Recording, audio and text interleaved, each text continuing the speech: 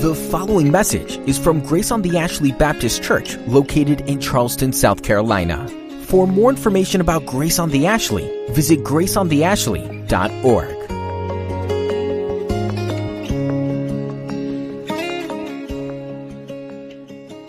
If you would turn your Bibles with me to Gospel of Luke, chapter 3.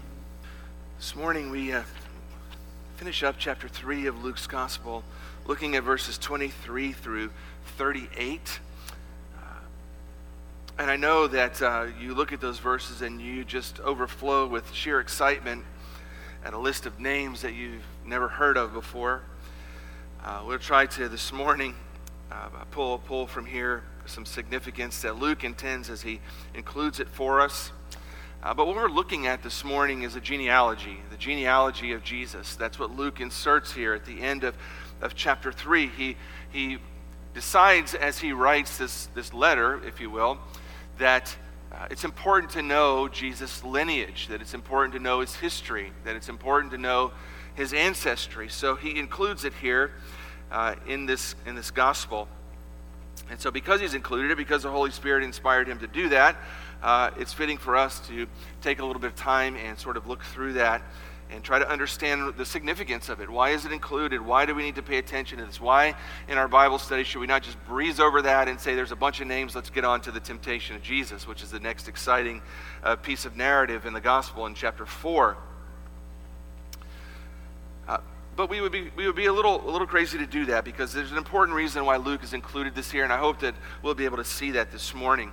Now, I don't know, are there any of you who have gotten into this whole concept of searching out your ancestry or your family tree? Come on, just raise your hand if you've done any sort of look at your ancestry, your family tree. Try to search back to see who you can find that you're related to. Okay, well, some of you have done that, and some of you are too embarrassed to admit that you've done that, but that's all right. You don't have to admit it. There's nothing shameful about searching your ancestry.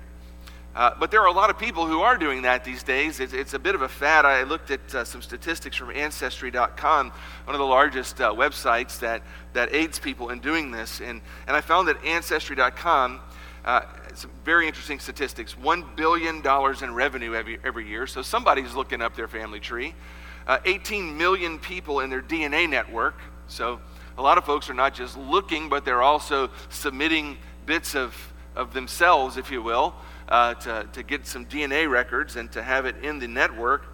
Over 27 billion records online of people at Ancestry.com. 27 billion, that's a lot of people, an awful lot of people.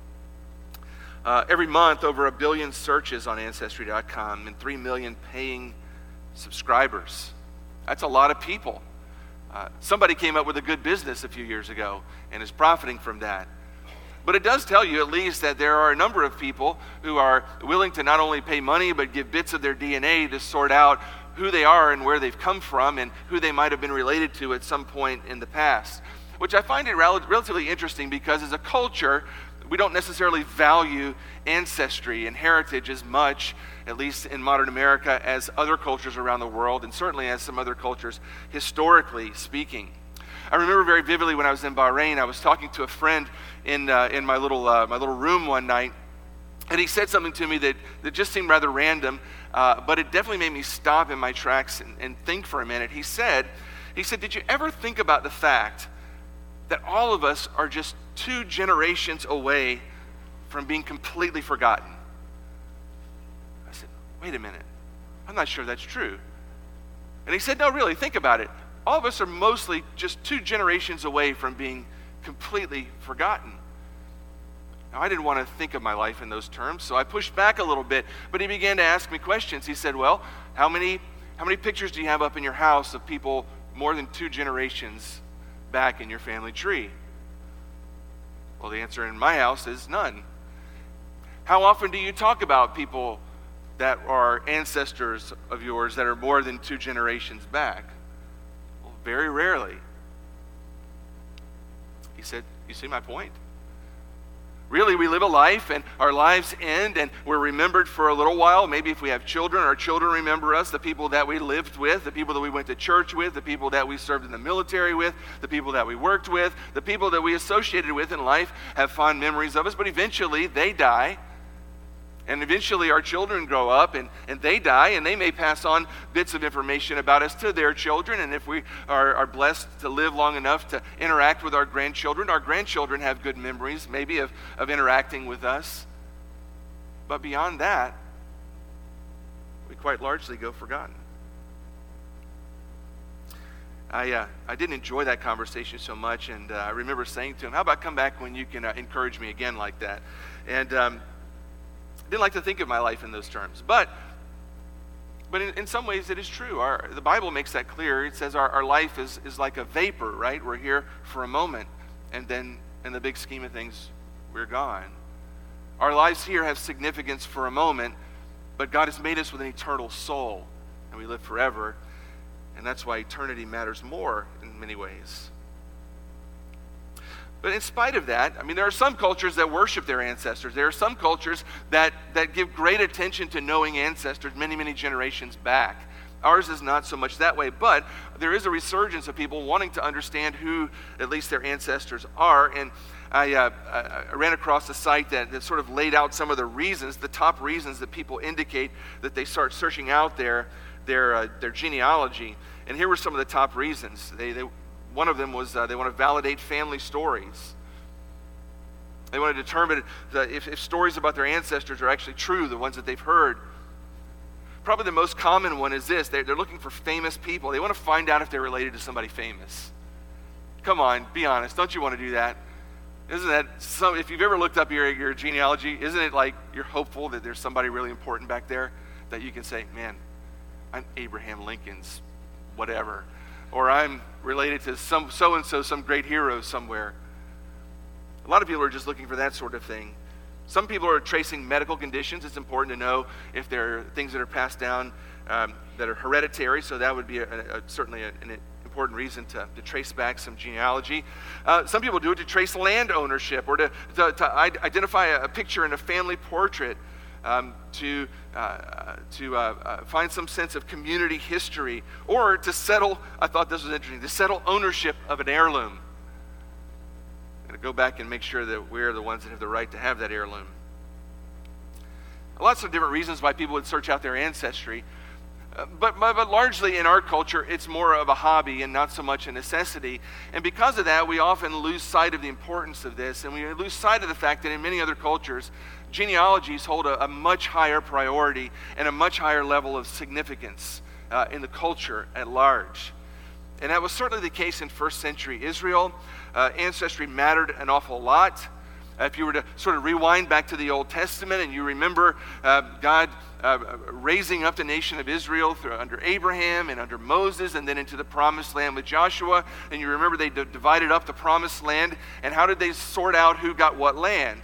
Well, they divided it by tribe. Each tribe had a certain portion of land, and then throughout the history that followed that, the descendants of that tribe had some level of rights of inheritance to that land. And so it was important to know who your ancestors were because potentially it was at least in some ways connected to property rights. It was also connected to things like taxation. And so we see Mary and Joseph in the New Testament going back to Bethlehem. For what reason? To be taxed. And why were they going to Bethlehem to be taxed? Couldn't they just go to the IRS office down the street? Well, they can't do that, right? You had to go to the place where your ancestors were born, and you were tied there by ancestry. And for Mary and Joseph, that was Bethlehem. Those are among a few of the other reasons why this was important back in the first century. We could go on and on about that, but I don't want to this morning. I just simply want to state that ancestries were really important and genealogies were really important, far more important than they largely are today.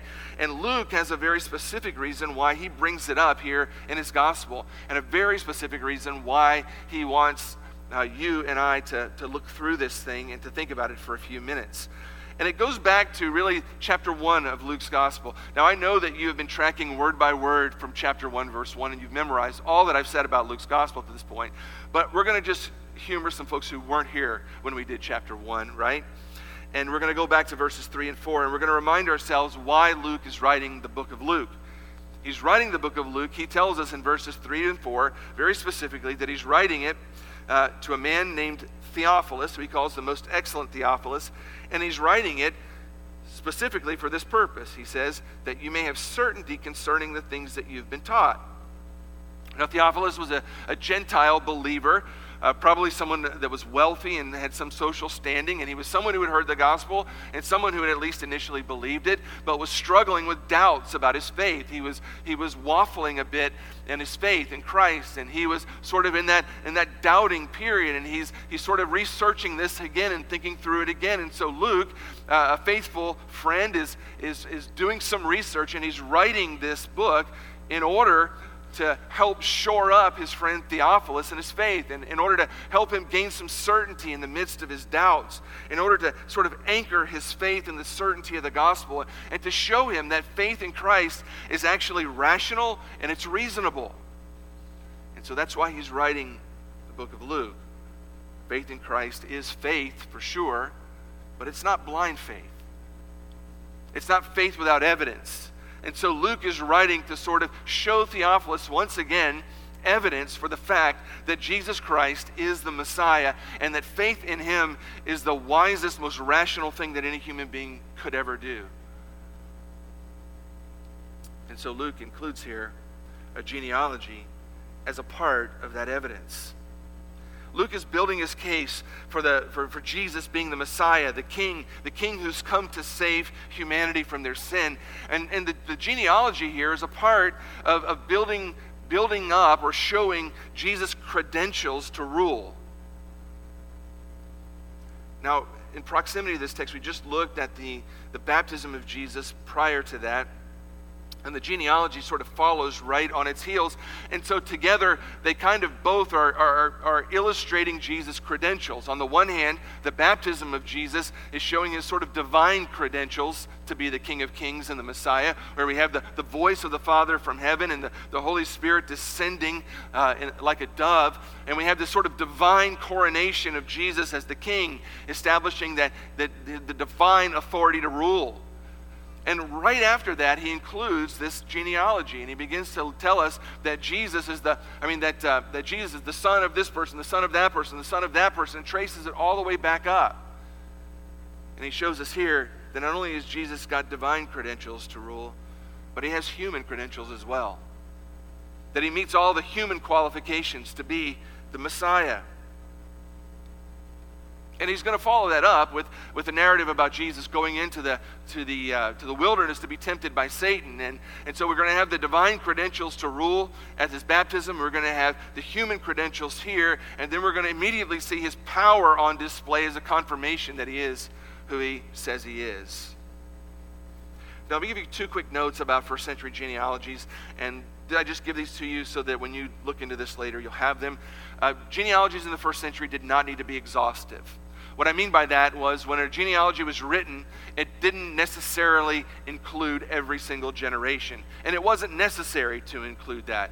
That was sort of a normal custom of the time to not include every single generation.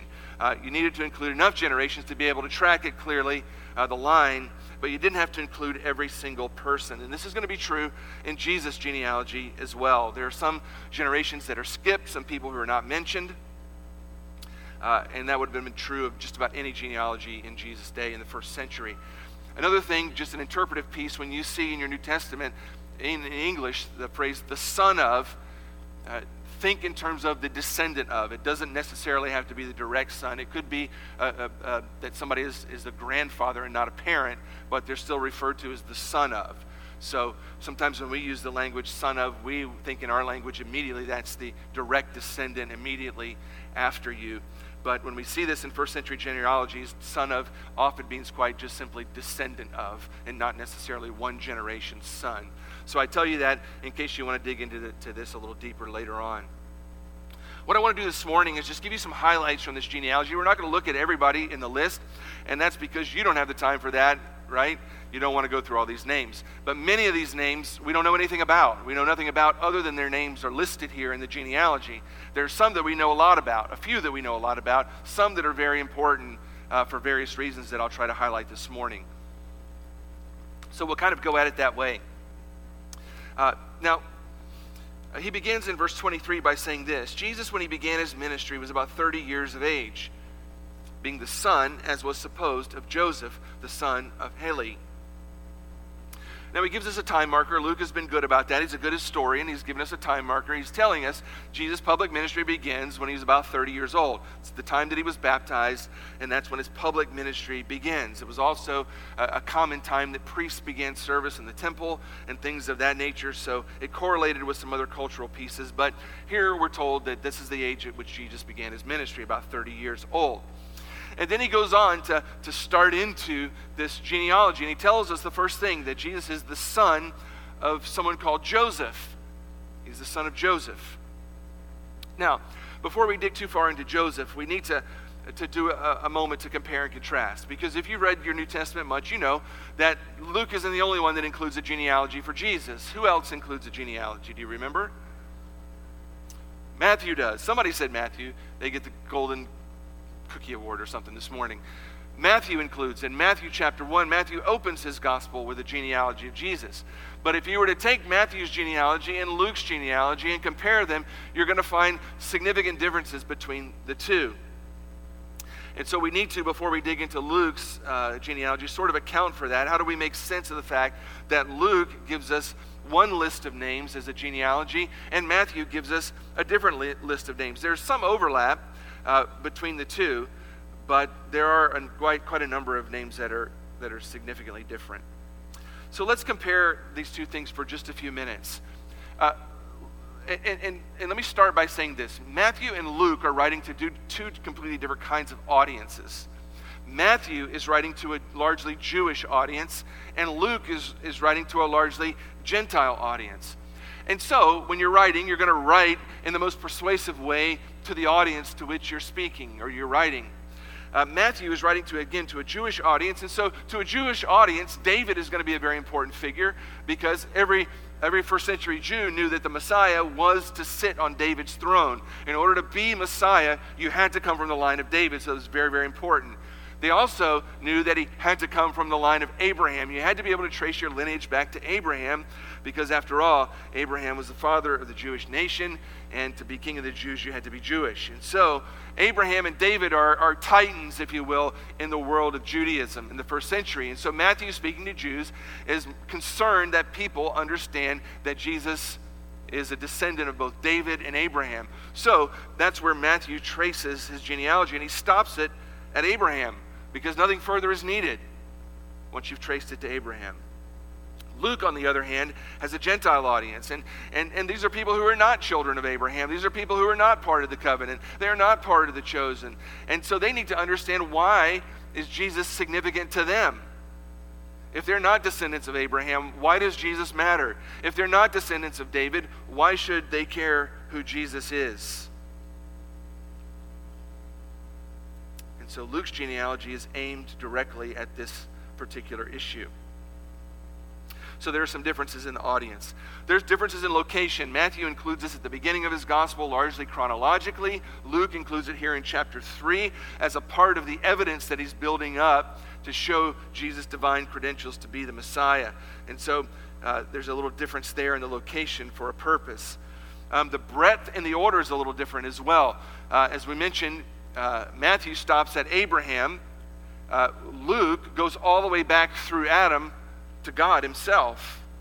And they go in opposite order. So Matthew starts with Abraham and he goes all the way to Jesus. Luke starts with Jesus and he goes backwards to to Adam, and then to God ultimately. And then again, we're going to see different names, particularly between Jesus and David. The names are very different. And most notably, we're going to find that there are two different sons of David's that these lines are traced. So in Matthew's genealogy, we track back to David through Solomon, his son, and in Luke's genealogy, we track back to David through his son Nathan, through a different child. Both legitimate ways to get to to David, right? But just two different roadways. And we're going to also find that's important, two different grandfathers of Jesus that we need to make some sense of. In Matthew's gospel, Jesus' grandfather is a man called Jacob, In Luke's gospel, Jesus' grandfather is a man called Haley. So we need to account for these differences. How do we do that? Well, scholars have debated this for a number of years, and you can go down on a rabbit hole that will take you many, many days of reading, and you'll come out on the other end with with not much more clarity. Let's just put it that way. I'm going to summarize it for you. There are really two main ways of approaching this and understanding these differences and how do we account for them. And I think one of them is far more persuasive than the other. The first way of addressing that is there are those who argue that both genealogies are actually from Joseph's side of the family. The difference is that along the way there were one of two things, sometimes depending on who's writing, both. There were either adoptions that interrupted the line and gave us a difference of roadways to take, or there were examples of levirate marriage. Now, I don't want to spend time on that, but in the Old Testament, levirate marriage simply meant if a man was married to a woman and the man died, that one of his near relatives could then take her as their wife and have children with her to continue the brother's line. Does that make sense?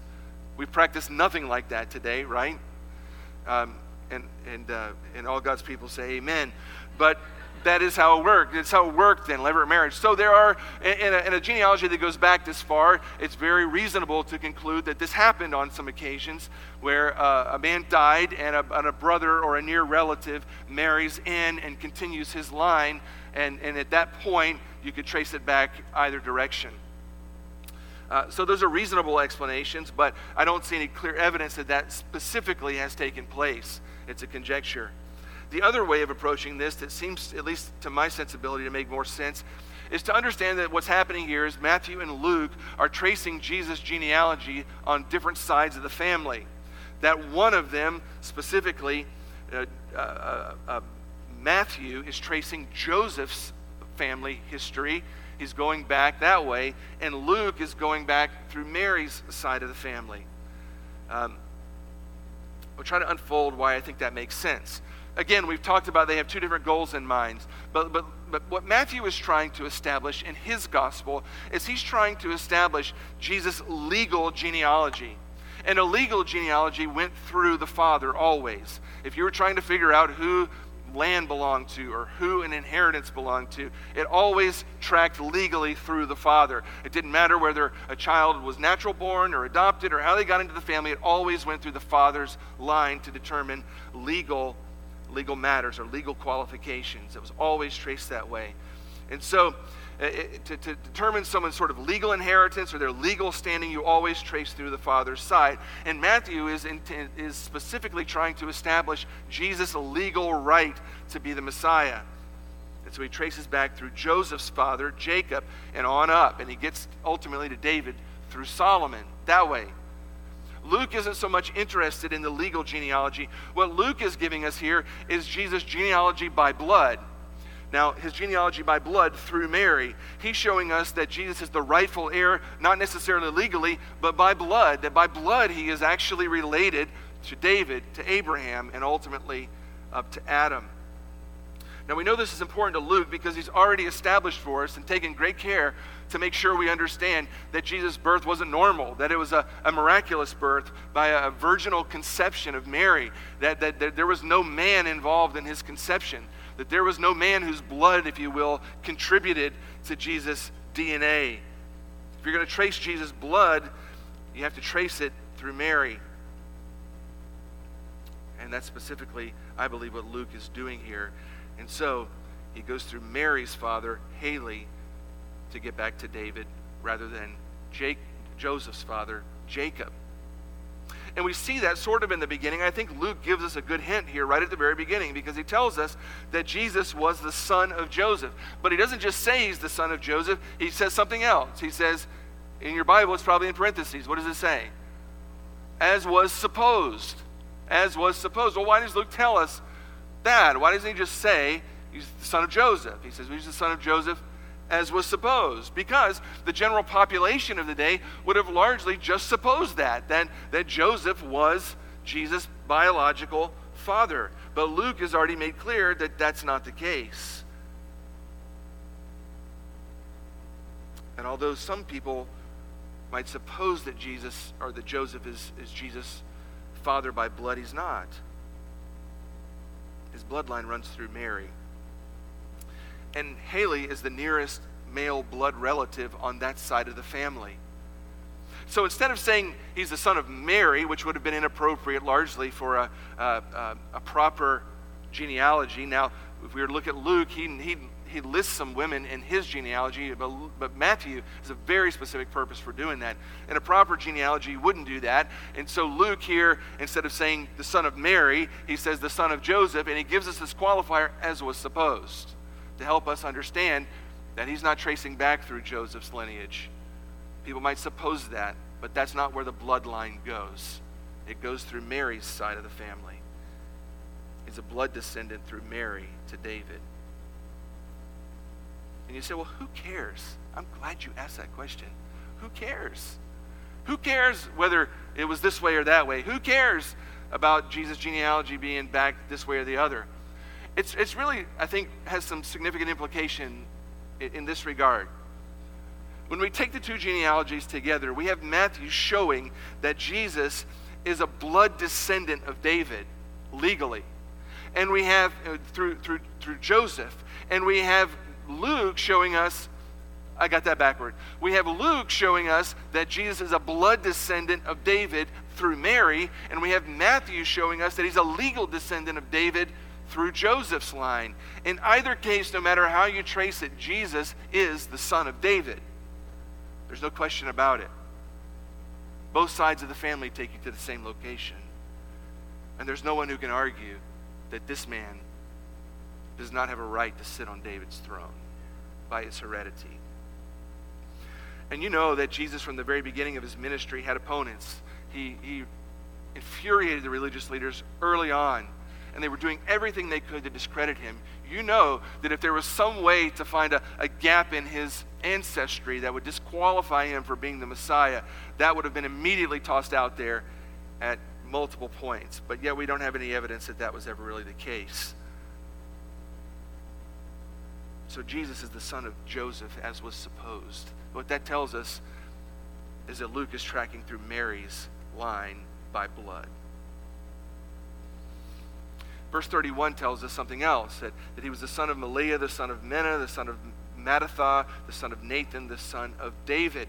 Now, every Jewish person in the first century knew that the Messiah had to come through David's line. That had to be done. The Old Testament prophets made that abundantly clear. In 2 Samuel chapter 7, God made a promise to David, and he said these very words, "Your house and your kingdom shall be made sure forever before me. Your throne shall be established forever." The throne of David was to be established forever. Isaiah in chapter 9, verse 7 includes this. He says this, "Of the increase of his government," speaking of the coming Messiah, "and of peace there will be no end. On the throne of David and over his kingdom," is where he's going to be. So, God promised David that he's going to have a kingdom that's going to last forever. Isaiah lets us know that there's going to be a seed of David who's going to sit on that throne. It's going to be the Messiah who's going to rule over David's kingdom. In Jeremiah chapter 23, the same thing, verse 5. "Behold, the days are coming, declares the Lord, when I will raise up for David a righteous branch, and he shall reign as king." Everybody knew that the Messiah was going to be a king, and that he was going to come through the line of David. And their expectation was that he was going to show up and that he was going to lead Israel to military victory, and he was going to restore Israel to her former glory. That was the full expectation. They knew that he was going to come through David. They just didn't know when he was going to show up. But Luke has already been making the case for us that Jesus is this king. That he is the king that Isaiah prophesied, that he is the king that Jeremiah prophesied, that he is the king that God promised David would eventually rule with an eternal rule on his throne. Luke has been making this case from the very beginning. In verse 31 of chapter 1, one of the early things Luke told us was about an angel visiting Mary. And the angel says this, "Behold, you'll conceive in your womb and bear a son, and you'll call his name Jesus. He'll be great, and he'll be called the Son of the Most High. And the Lord God will give to him the throne of his father," whom? David. Luke has already told us, the angel told Mary, This is who your son's going to be. He's the one that's going to rule on David's throne. A few verses down in chapter 1, we see Jesus in the hands of Zechariah, this priest at the temple, who offers a blessing to the Lord. And he says this, "Blessed be the Lord God of Israel, for he visited and redeemed his people, and he's raised up a horn of salvation for us in the house of his servant David." So Mary's been informed that this is who Jesus is. He's the son of David. And now Zechariah has told us by Luke's pen that this is going to be the son of David, the king that's coming. And now he gives us a genealogy that traces back physically to David to show us again that Jesus Christ is the son of David. He is the Messiah who is to come. He is the king who's coming to rule with an eternal kingdom. And this was a truth that marked Jesus' ministry all throughout his ministry. In fact, today is Palm Sunday. David read for us the text earlier that recorded for us the narrative of what took place on Palm Sunday. Jesus returning to Jerusalem for the very last time, ultimately going to be arrested and crucified, buried.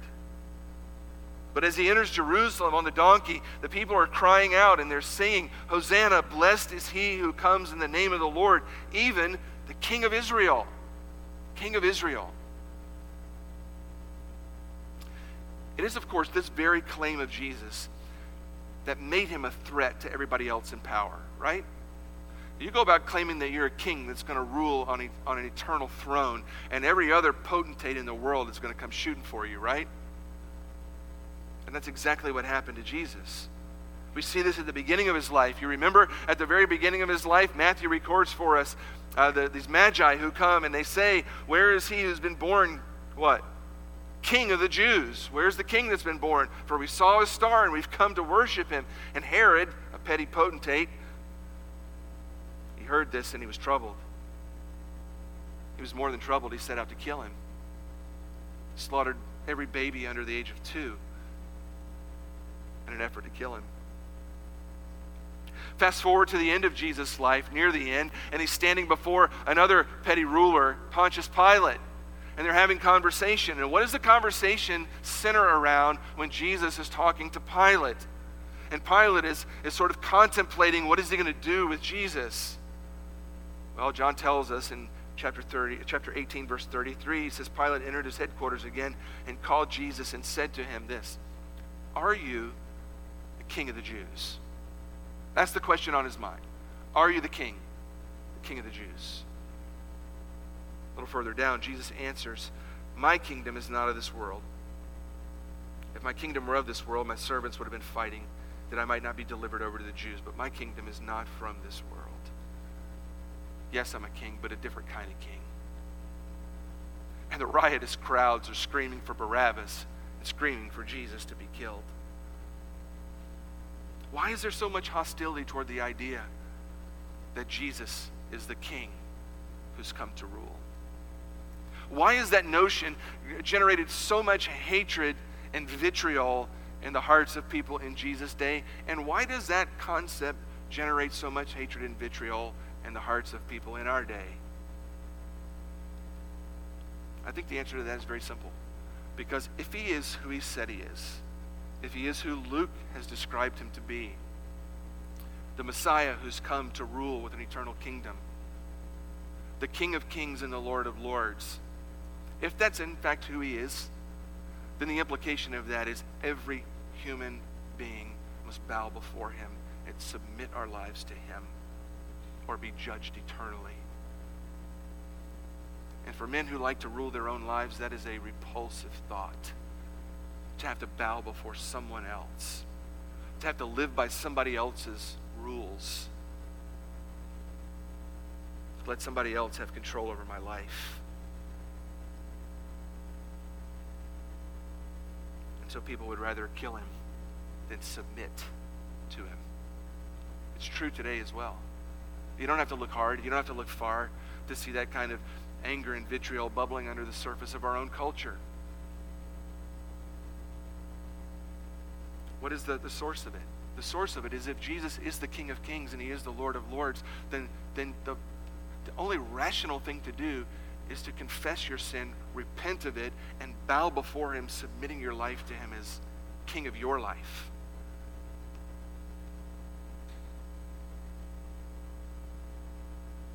That's the heart of the gospel, and it cuts humanity into two groups, those who are willing and those who are not. Those who will bow and those who say stubbornly, no way, I'm running my own life. I'm my own king.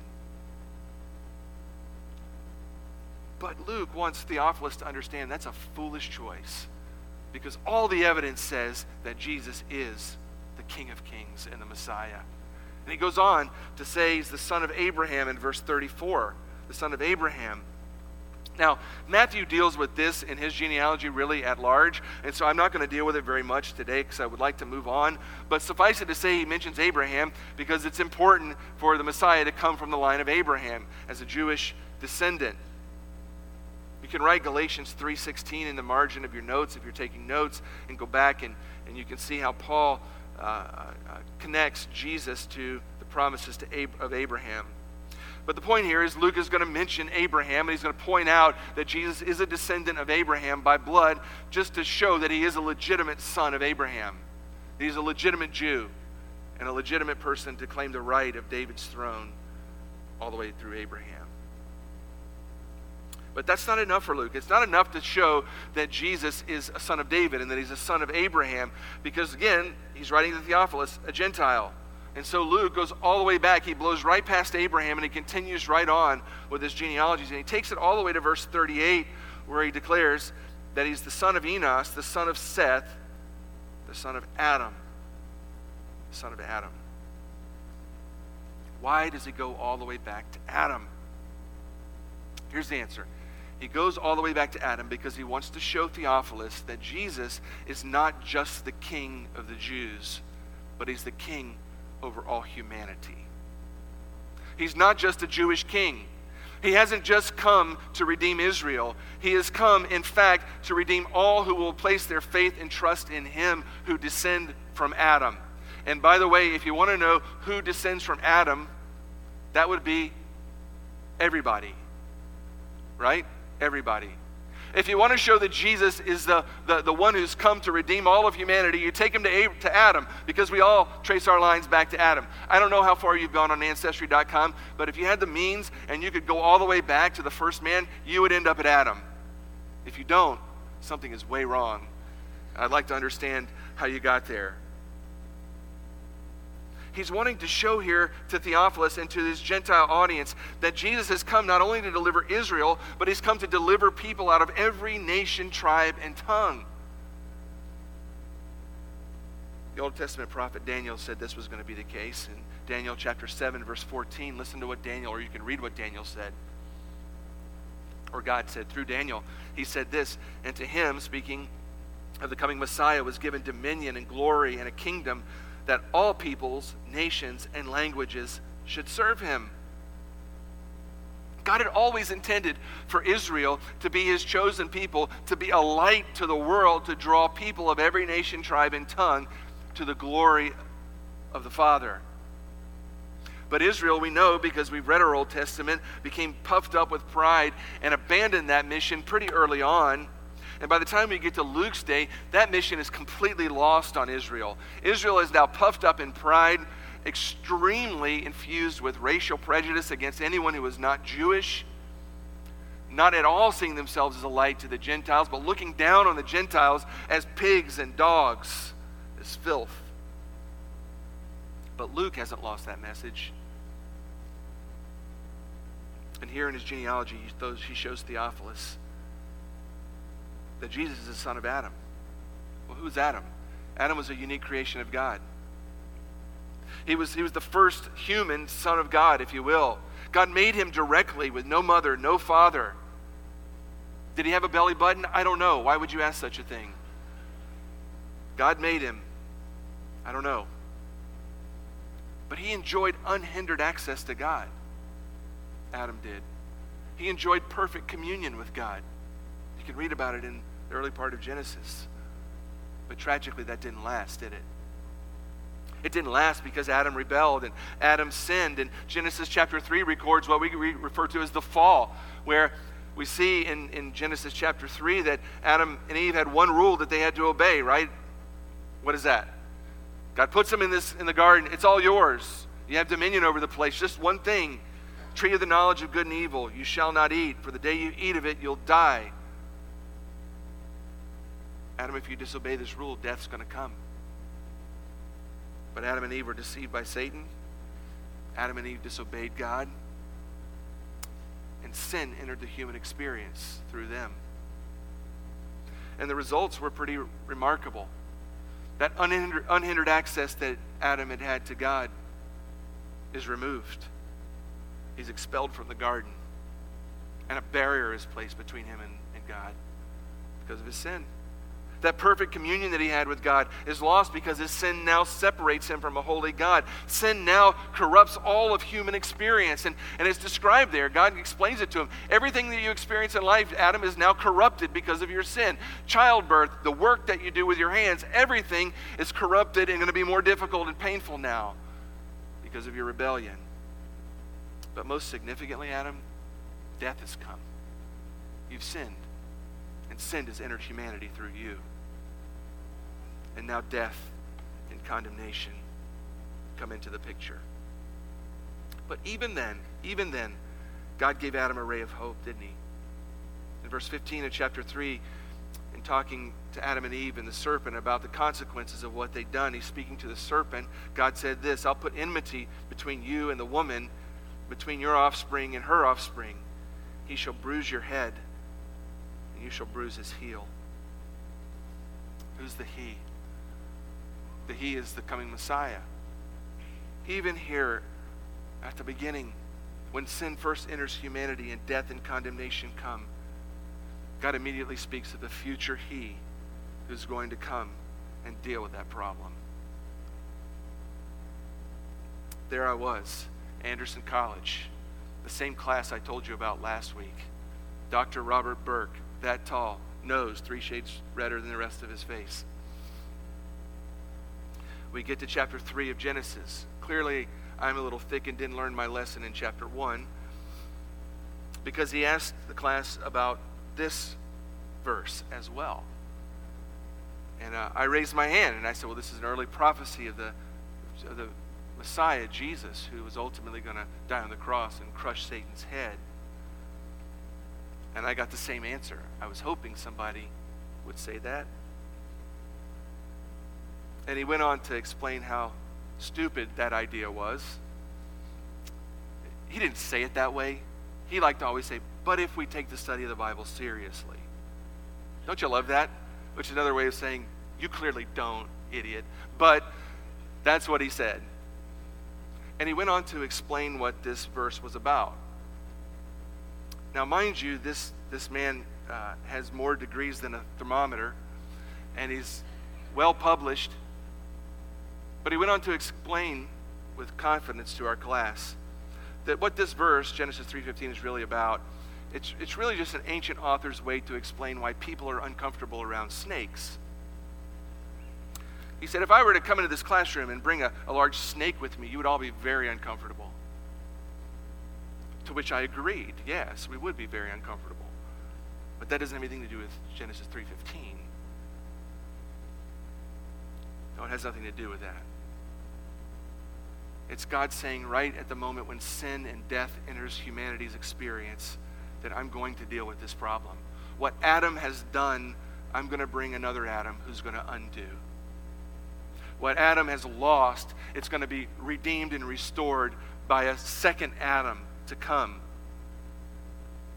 Paul makes that connection in 1 Corinthians chapter 15, where he says that in Adam all have sinned, but in Christ all can live.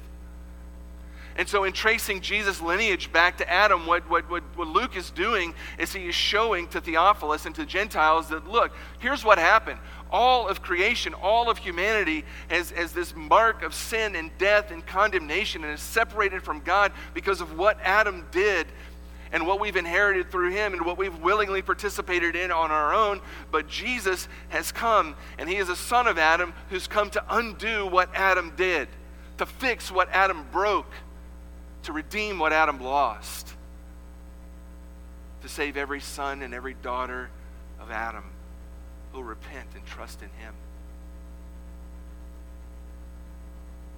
He came to die in the place of sinners, to crush the head of Satan, to pay the price for our sin, so that by placing our faith in him, we can have eternal life. Well, our time is up. I'll just say a couple more just sort of brief things that I think are self-explanatory. Luke takes one more step, and he goes beyond Adam, and he says he traces him back to the Son of God. The Son of God. That he is the Son of God in a deity sort of a way, but also he is a Son of God from a humanity standpoint. This human line can be traced back to God, if you will. Because God is the author and the creator of all human life. Despite what's taught in our culture, we are not just the result of random impersonal forces. Every human being, every man, every woman is a son and a daughter of God in the sense that you are a unique creation of God. None is an accident in the cosmos. We're created with beauty and with purpose. And there's only one race of people on the earth, the human race. All born of God. All tracing our heritage back through Adam to him. It's why racism is such a curse and a scourge on our land. To claim that any race is superior to the next, if we're judging race simply by skin color or some other foolish measure, we're way off base or way outside the lines of anything that God would ordain or approve. We're all the human race. And if you want to understand why you have significance as a human being, you don't need to trace your genealogy back to some famous person who did something heroic to anchor your value as a person. If you want to understand your value as a person, trace your genealogy all the way back to God, the one who made you, because he's the one who gives you value and purpose. Because he made you, and he loves you, and he sent his only begotten Son to redeem your soul. You have value, all of us, because we are sons of God. Let me just give you a quick couple of points here at the end. Things I think we can deduce from this lineage or this genealogy. When I look at that list, one thing I notice is that every person on that list is a sinner. Did you notice that? Everyone on that list is a sinner. Some maybe some are better at that than others. Let's just say it that way.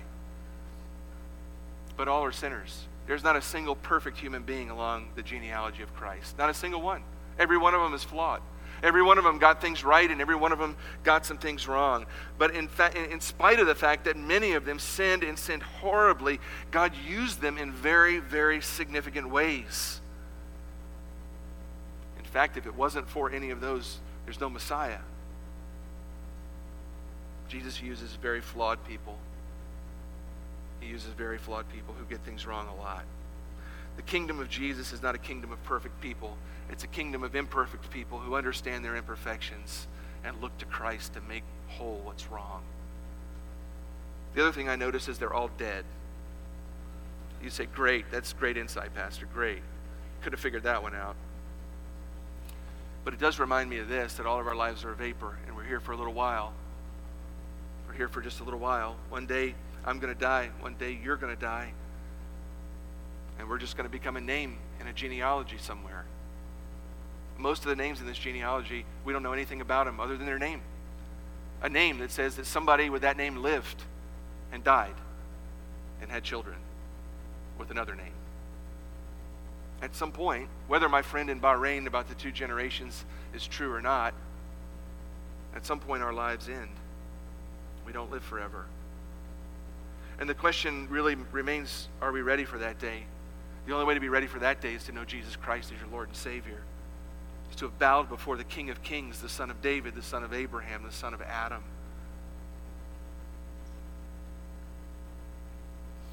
And then I want to say this last thing. One thing that sort of jumps off to me at this is this. The significance of our lives isn't always understood in real time. The significance of our lives isn't always understood in real time. That is to say that we don't always fully understand what God is doing in our lives and through our lives when it's happening.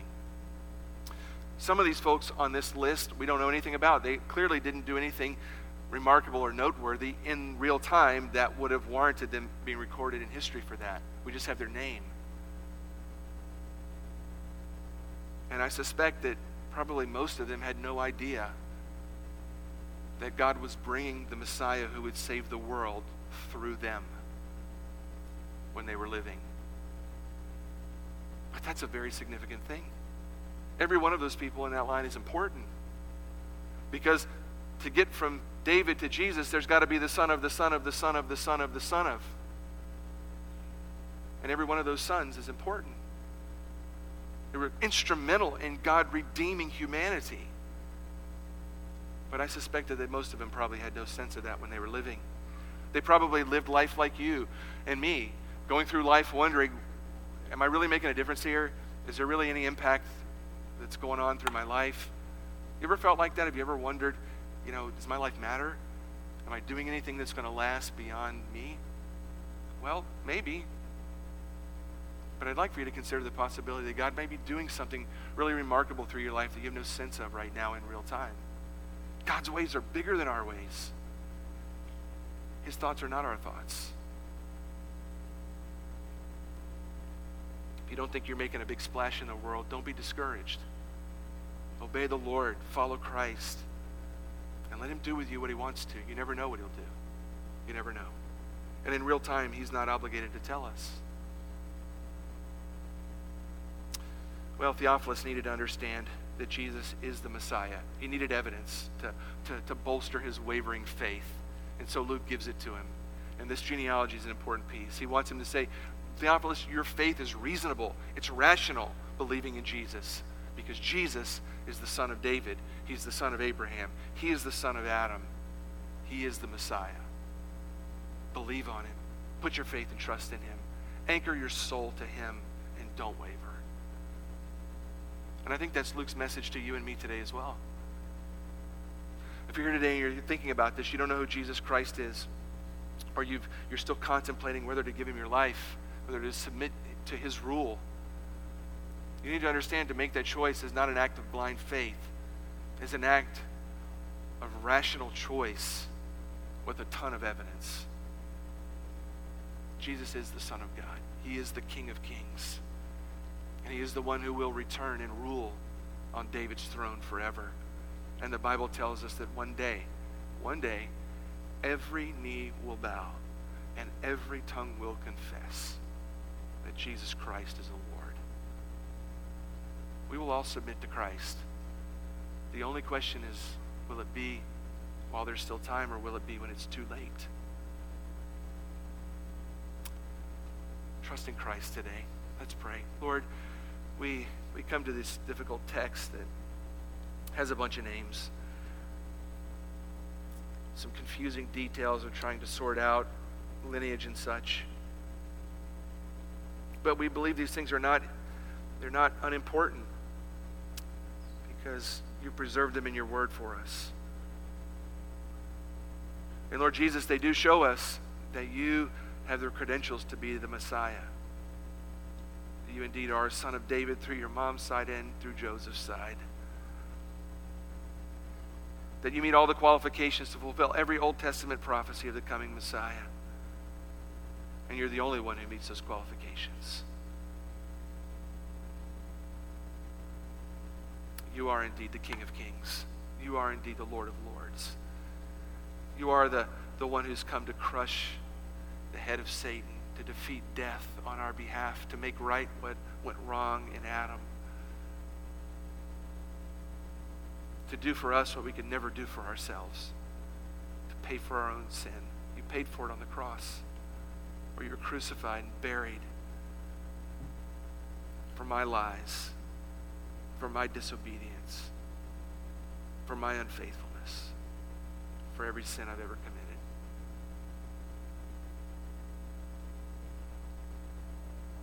You did that not because you were obligated to, but because you loved me.